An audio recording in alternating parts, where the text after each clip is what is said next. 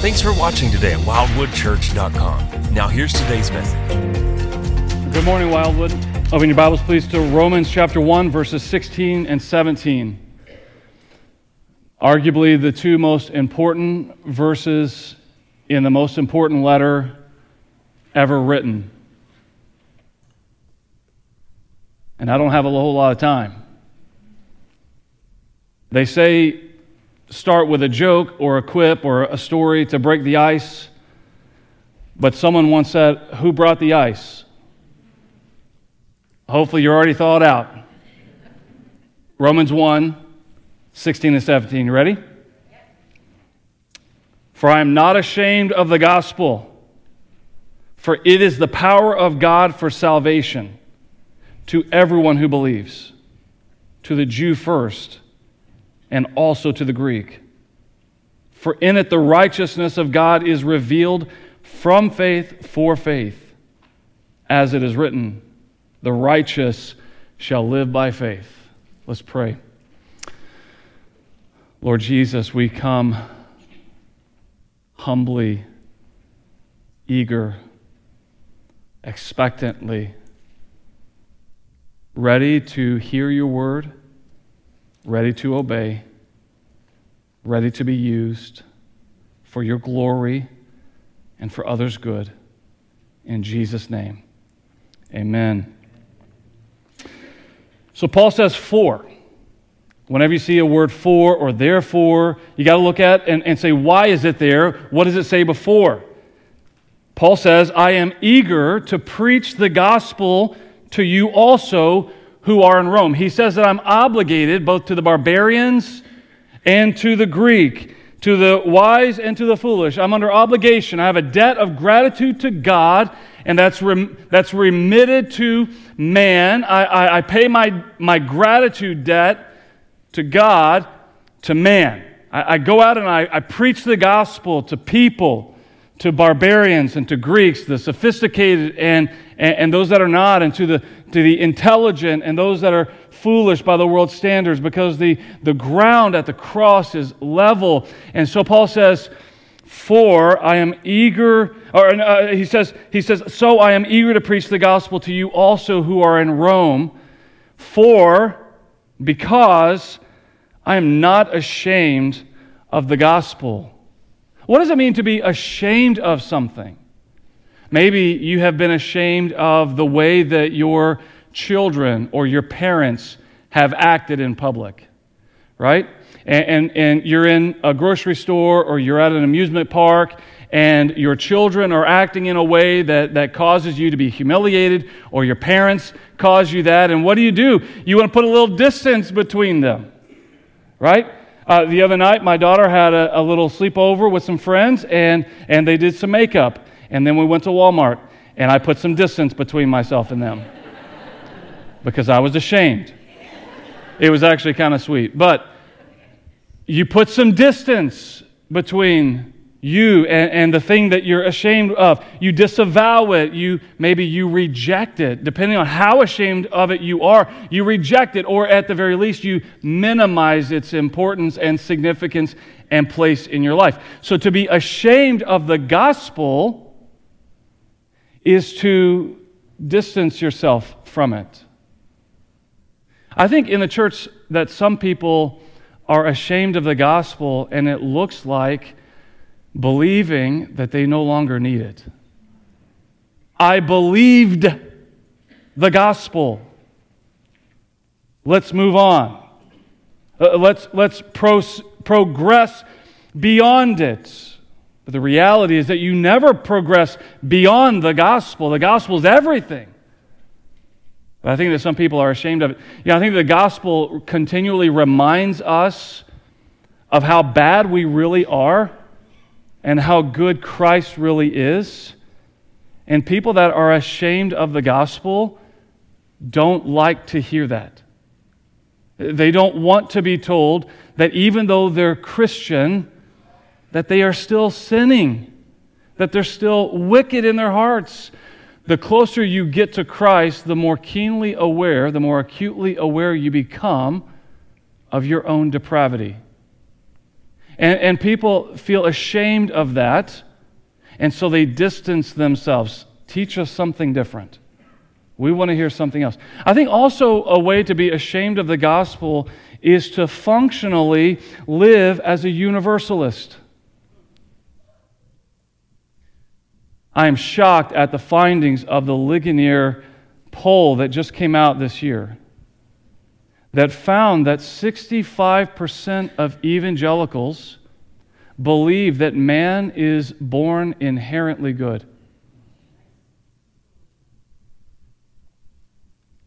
That 56% of evangelicals believe that all roads lead to God. You might, if you're ashamed of the gospel, you might say something like, I believe the gospel. The gospel is for me. That's my truth.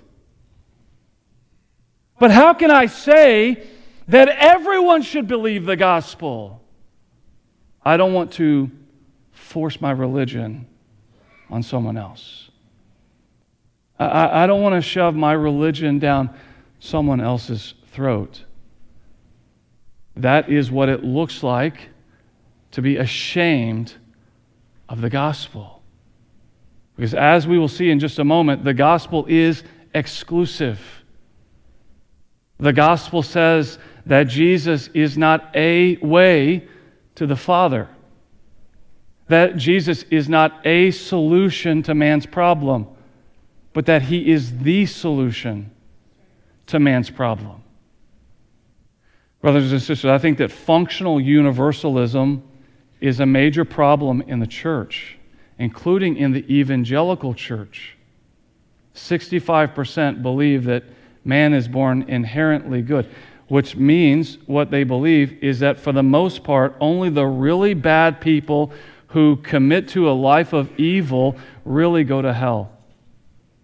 And so therefore, only they need Jesus, because everyone else is good already. But what does the Bible teach us plainly? There is no one righteous, no, not one. None seeks for God. Paul says he's not ashamed. Does that sound like an understatement to you? Paul was not ashamed. He says, I'm not ashamed. That's like the understatement par excellence. Like the chief understatement, maybe the greatest understatement ever uttered. Paul was beaten. Paul was stoned. Paul was shipwrecked. Paul was snake-bitten. Paul was in prison. Paul was mocked. Paul was left nearly for dead and got up and went back into the city and preached the gospel again. Paul was eager to preach the gospel in Rome, where ultimately he would be beheaded, we believe, for Christ. No, Paul was not ashamed. Far from it. Paul was not ashamed. He was not ashamed to say, everyone is a sinner, everyone will die, everyone will face judgment, and everyone needs Christ. He was not ashamed to go to the intellects of the modern cities of Athens and Rome and to preach to the intellects, to the academics, to the philosophers, that the only way that a person can be made right with God and escape His just wrath is by faith in Jesus Christ. No, he was not ashamed to say these things. Why? Well, why would he not be ashamed of the gospel? For, or because, it is the power of God for salvation to everyone who believes. It is the power of God for salvation. That word power is the word dunamis. Dunamis is also the word that we translate to dynamite. Think about dynamite, and it's also the word that we translate to dynamic. What does dynamite do? Dynamite, it explodes. And in its explosion, the purpose of the explosion of dynamite is to change things. to take a large rock and make it into 1,000,000 tiny rocks, to take the side of a mountain and make it into 4 faces of dead presidents, to make this mountain a tunnel or a pass. Dynamite changes things. The opposite of dynamic is what? Any engineers? Static. In other words, stasis, stable, does not change, does not move. In our sin, we are dead. In our sin, we will not change until something dynamic acts upon it. That rock that's been there, that mountain that has been there, does not change, at least relatively speaking. It does not change. It's static until something dynamic is introduced to it called dynamite. And then that static thing is changed. Jeremiah talks about the condition of the human heart. And what does he say? This is God speaking to us through his prophet Jeremiah. And he says, I will replace your heart of stone with the heart of flesh. And what does he use to break up that heart of stone? The dynamic gospel that changes everything. What does it change? Everything. You were dead in sin, and you were made alive in Christ. You were an object of God's wrath, and you have been made a child of God.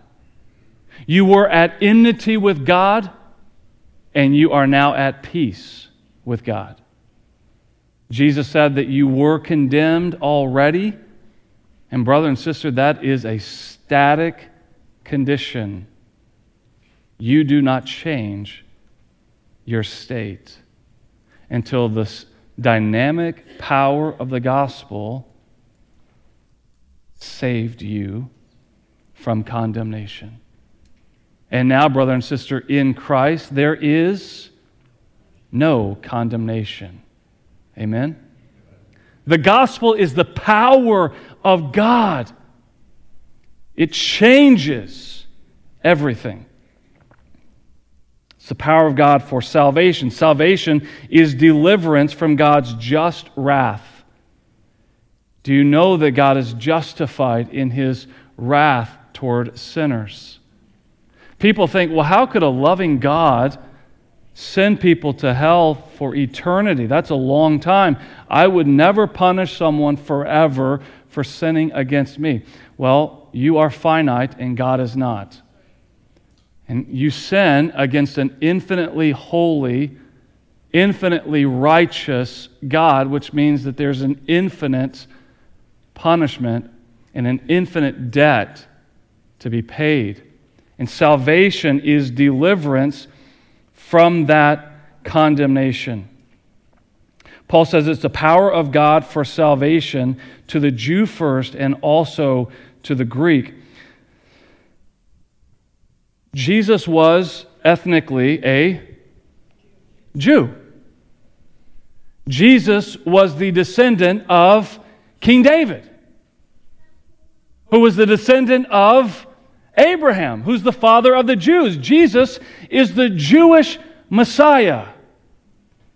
Jesus is the fulfillment of the Jewish prophecies and Jewish covenants. The gospel was preached first to the Jews. It was prophesied through the prophets. It was promised to the kings. Jesus is the long-awaited Davidic king who sits enthroned upon King David's throne forever.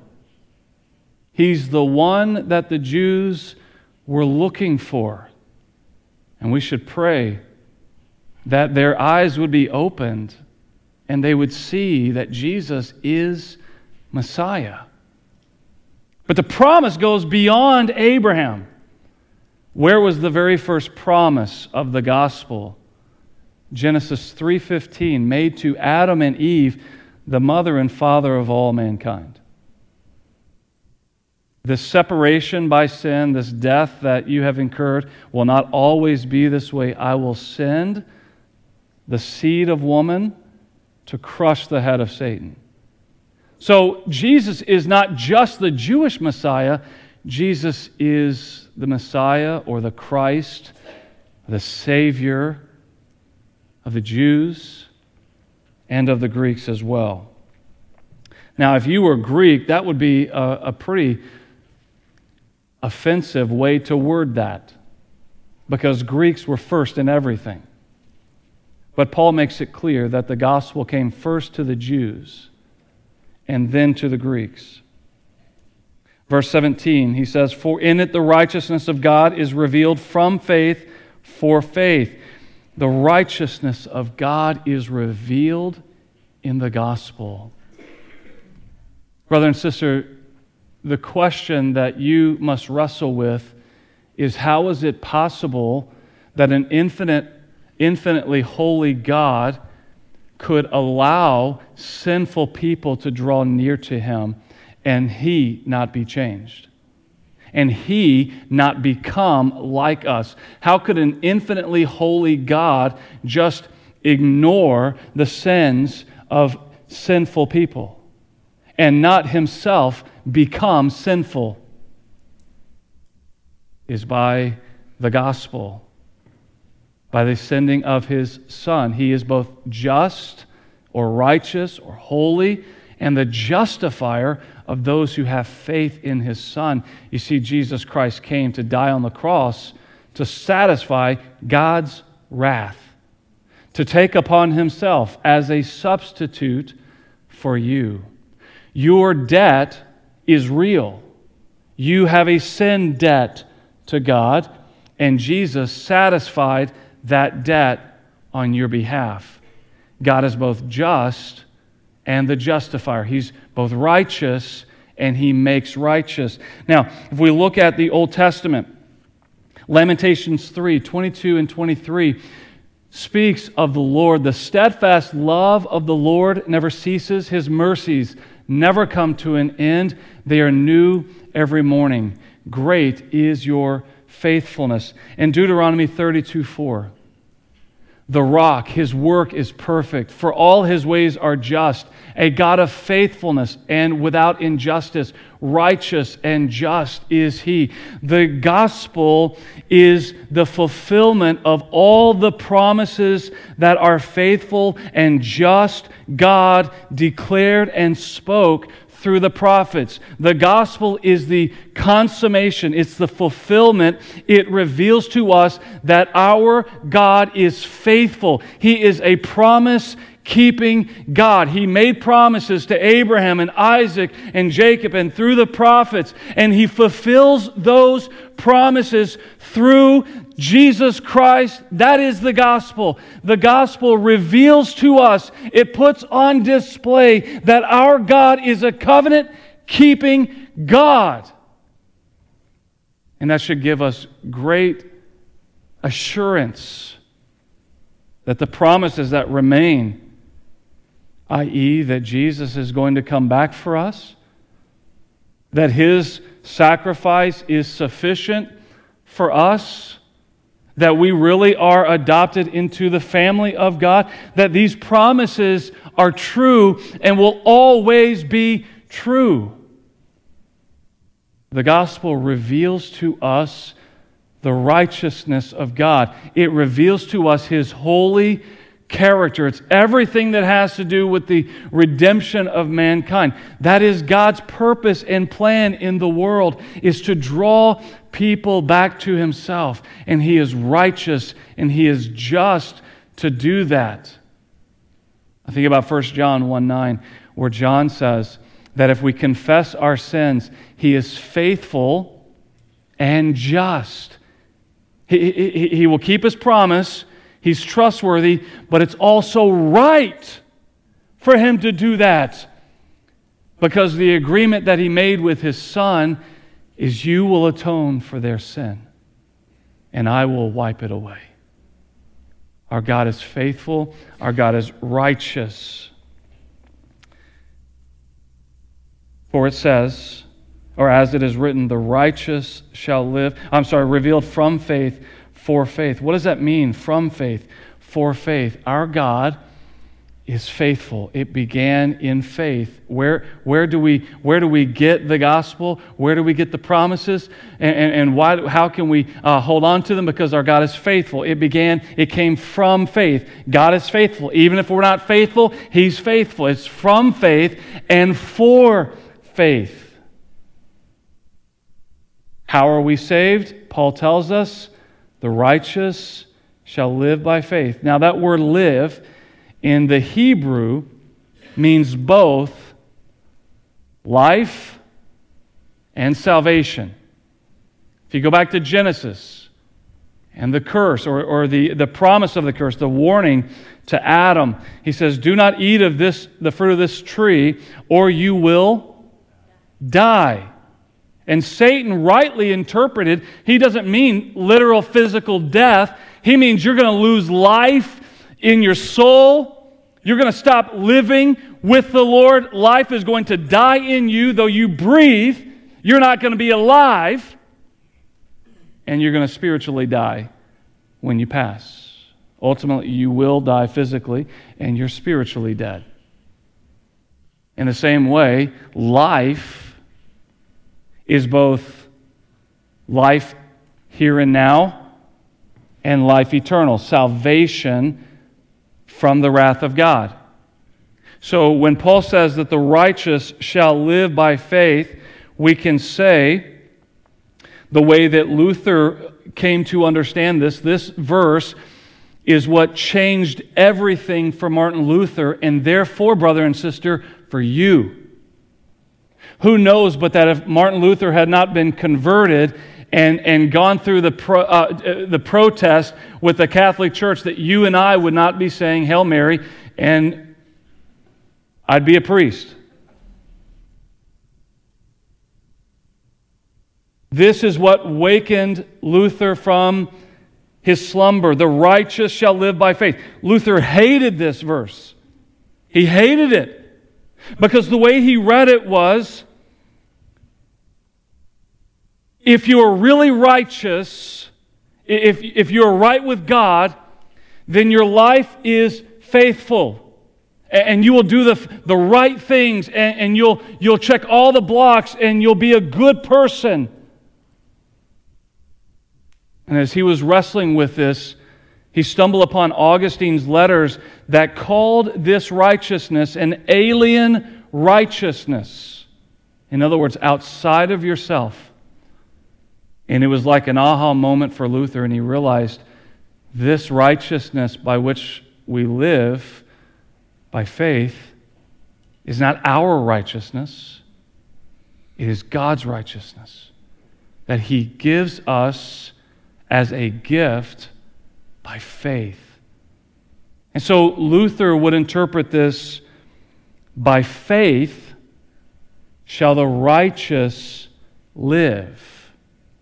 By faith shall the righteous be saved, and by faith shall the righteous continually live following their Lord. And Paul will speak to both of these elements. We are saved by grace through faith. By faith, the righteous, those who are made righteous in Christ, shall be saved. And Paul will address how we, the faithful, we, the righteous, are called to live by faith. That our lives should reflect, by faith, the righteousness that God has given to us. So both saved by faith and live or walk by faith. Paul says in Philippians 3:9, he speaks of righteousness. He says, righteousness which comes through faith in Christ, the righteousness from God that depends on faith. I wish that Martin Luther had been studying Philippians 3:9 at the same time he was studying Romans 1. Where does righteousness come from? Not in my desire to do good. I am static in my sin, and until the power of the gospel comes, nothing changes. But when the power of the gospel comes, then everything changes. And I am made righteous. He continues, in another letter in 2 Corinthians 5:21, Paul says, for our sake he made him to be sin who knew no sin, so that in him we might what? Become the righteousness of God. Not that in following him that we would make ourselves righteous like him. He became our sin so that we could become his righteousness. That word become is passive. So that you would become. Martin Luther says that it's the passive righteousness by which God makes us righteous by faith. It is from faith, God's faithfulness in His righteousness. He's faithful and He keeps His promises, and the gospel is the fulfillment of the promise, and it's for faith. It's for you and I to live, to be saved and to live by faith. Man's chief problem is sin, and his chief need is salvation. And we are saved, brothers and sisters, by faith, not by works, not by being a good person, not by doing more righteous or pious things than our neighbor, but rather by faith in Jesus Christ and His atoning death on the cross. There is only one way to be saved. Paul was not ashamed of this gospel, even though it was exclusive. And I'll be honest with you, there are times where it feels hard to say to someone that Jesus is the way, the truth, and the life. But Jesus said that in John 14:6. If you believe Jesus, then you must believe Jesus. You can't say, well, I believe Jesus, but I don't believe that. Do you see why I say it's exclusive? You cannot believe that all roads lead to Jesus and think, or to God, and think that you yourself have believed the gospel, because Jesus said, I am the way. And when a person finally comes to understand that the only way I am saved, the only way that I am set free from the condemnation for my sin is by faith in Jesus, it completely dispels any notion that anyone else can get there any other way. Because if someone else could get there any other way, then I could get there any other way. And if I could get there any other way, then I don't believe Jesus. Man's chief problem is sin. No one has ever been saved by works of righteousness, only by grace through faith. 150,000 people will die today around the world. Between 150,000 and 170,000 people, that equates to 2 people every second. And I did this back in August when we began this series on my sermon on sin, and it's this. A soul is dying and meeting Jesus or meeting God every second of every minute, of every hour, of every single day. 150,000 people take their last breath and they meet their Maker. And Jesus said, wide is the path that leads to destruction, and many will find it. And narrow is the path that leads to eternal life, and few will find it. 150,000 people die every day. Most do not know Jesus. Pause for a second.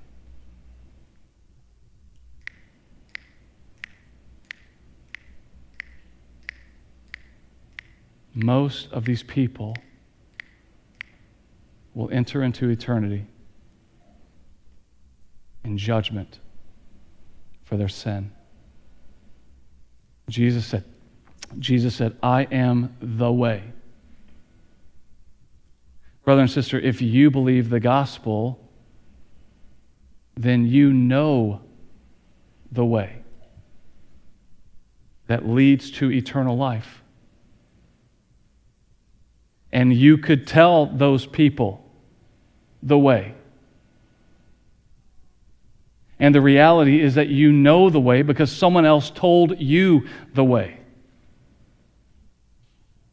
What will you do with that knowledge?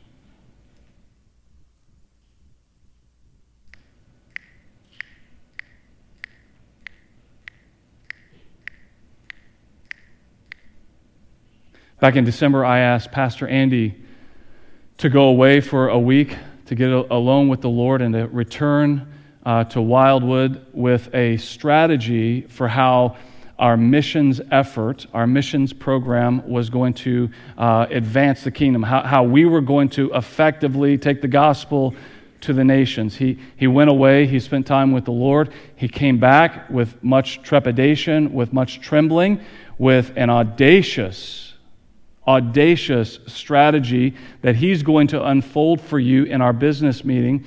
But let me tell you that it was through fear and trembling that he presented it to the elders, and it was in fear and trembling that the elders, after 6 months of prayer and consideration, said, Andy, we agree with you.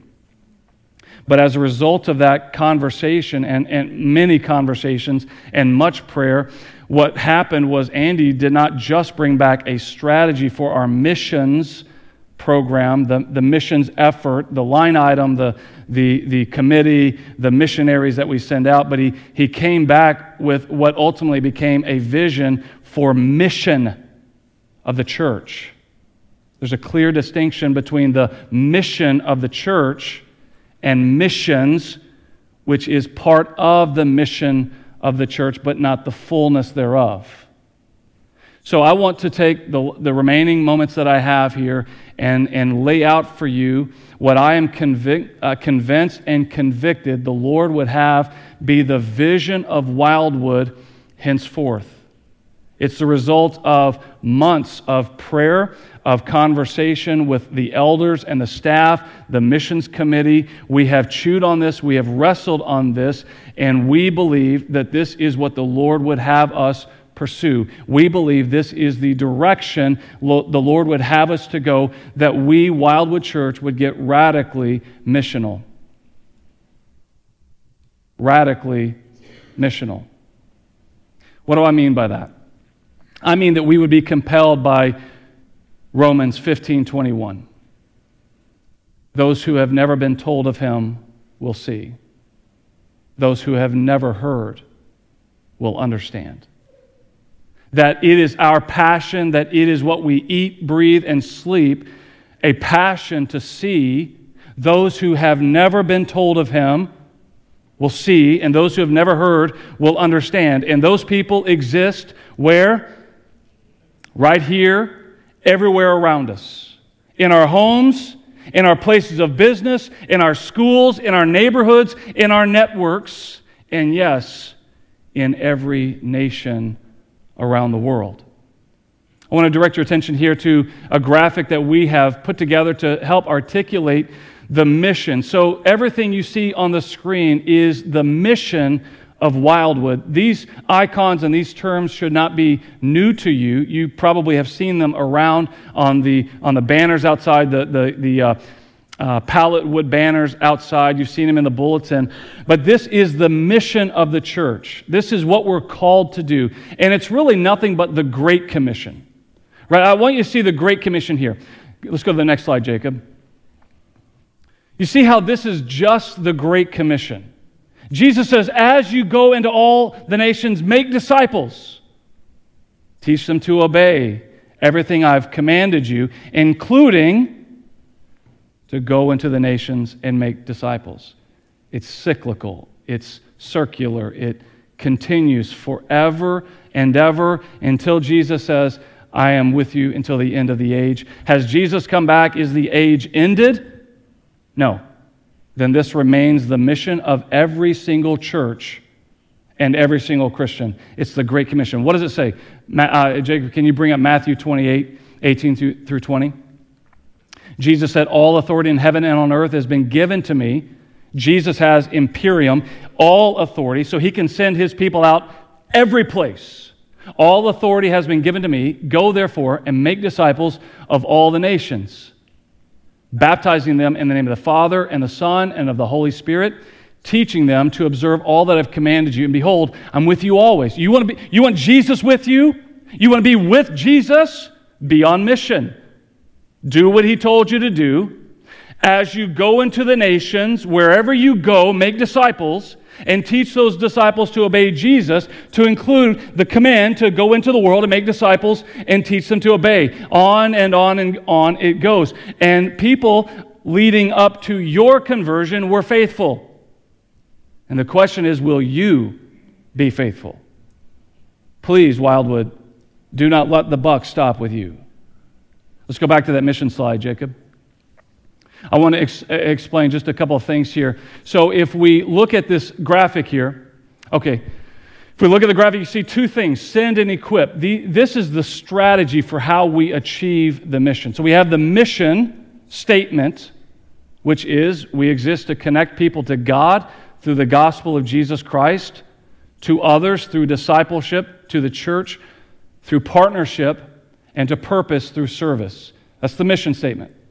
We preach the gospel, we make disciples, we teach them, we connect them, and we send them out. So we have here, we see send and equip. That's the strategy. That's how we do it.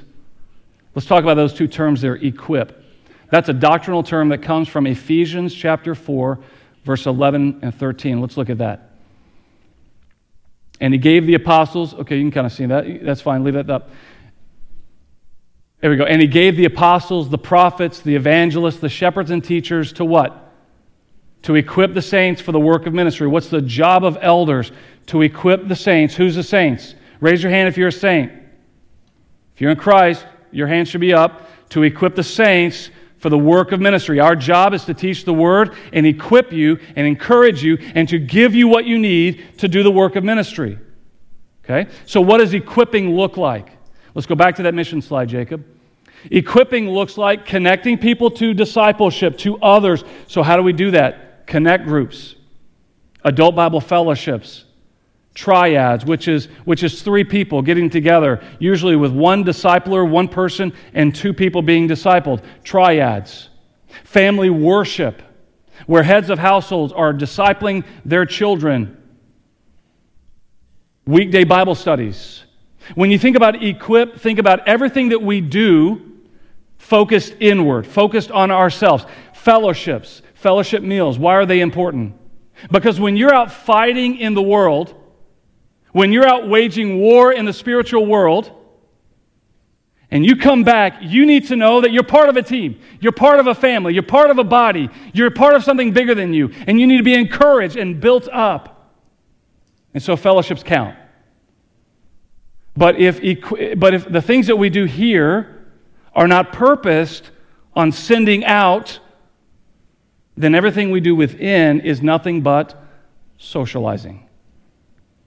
If you're not going out to fight the war, then coming back in is just getting together to have a good time or to get smarter. So we equip people in order to send them out. Consider yourselves, if you're in Christ, a sent missionary the moment you drive off this parking lot. Wherever you go, as you go into the nations, make disciples there. Wherever the Lord has you. Wherever you're standing, that is mission field. Every member a missionary. Every member a missionary. This church is a body. Paul says, the church is a body, and the body has many members, and every member has a function. Brother and sister, you are a missionary. Consider yourselves hereby sent out. Because it's true. And we send out. So our discipleship process of equipping is not so that we get smarter or that we have more friends and have a social life, though those things are good, but rather so that we will be sent out into the world living with a heart of service, because Jesus said that I came to serve and not to be served.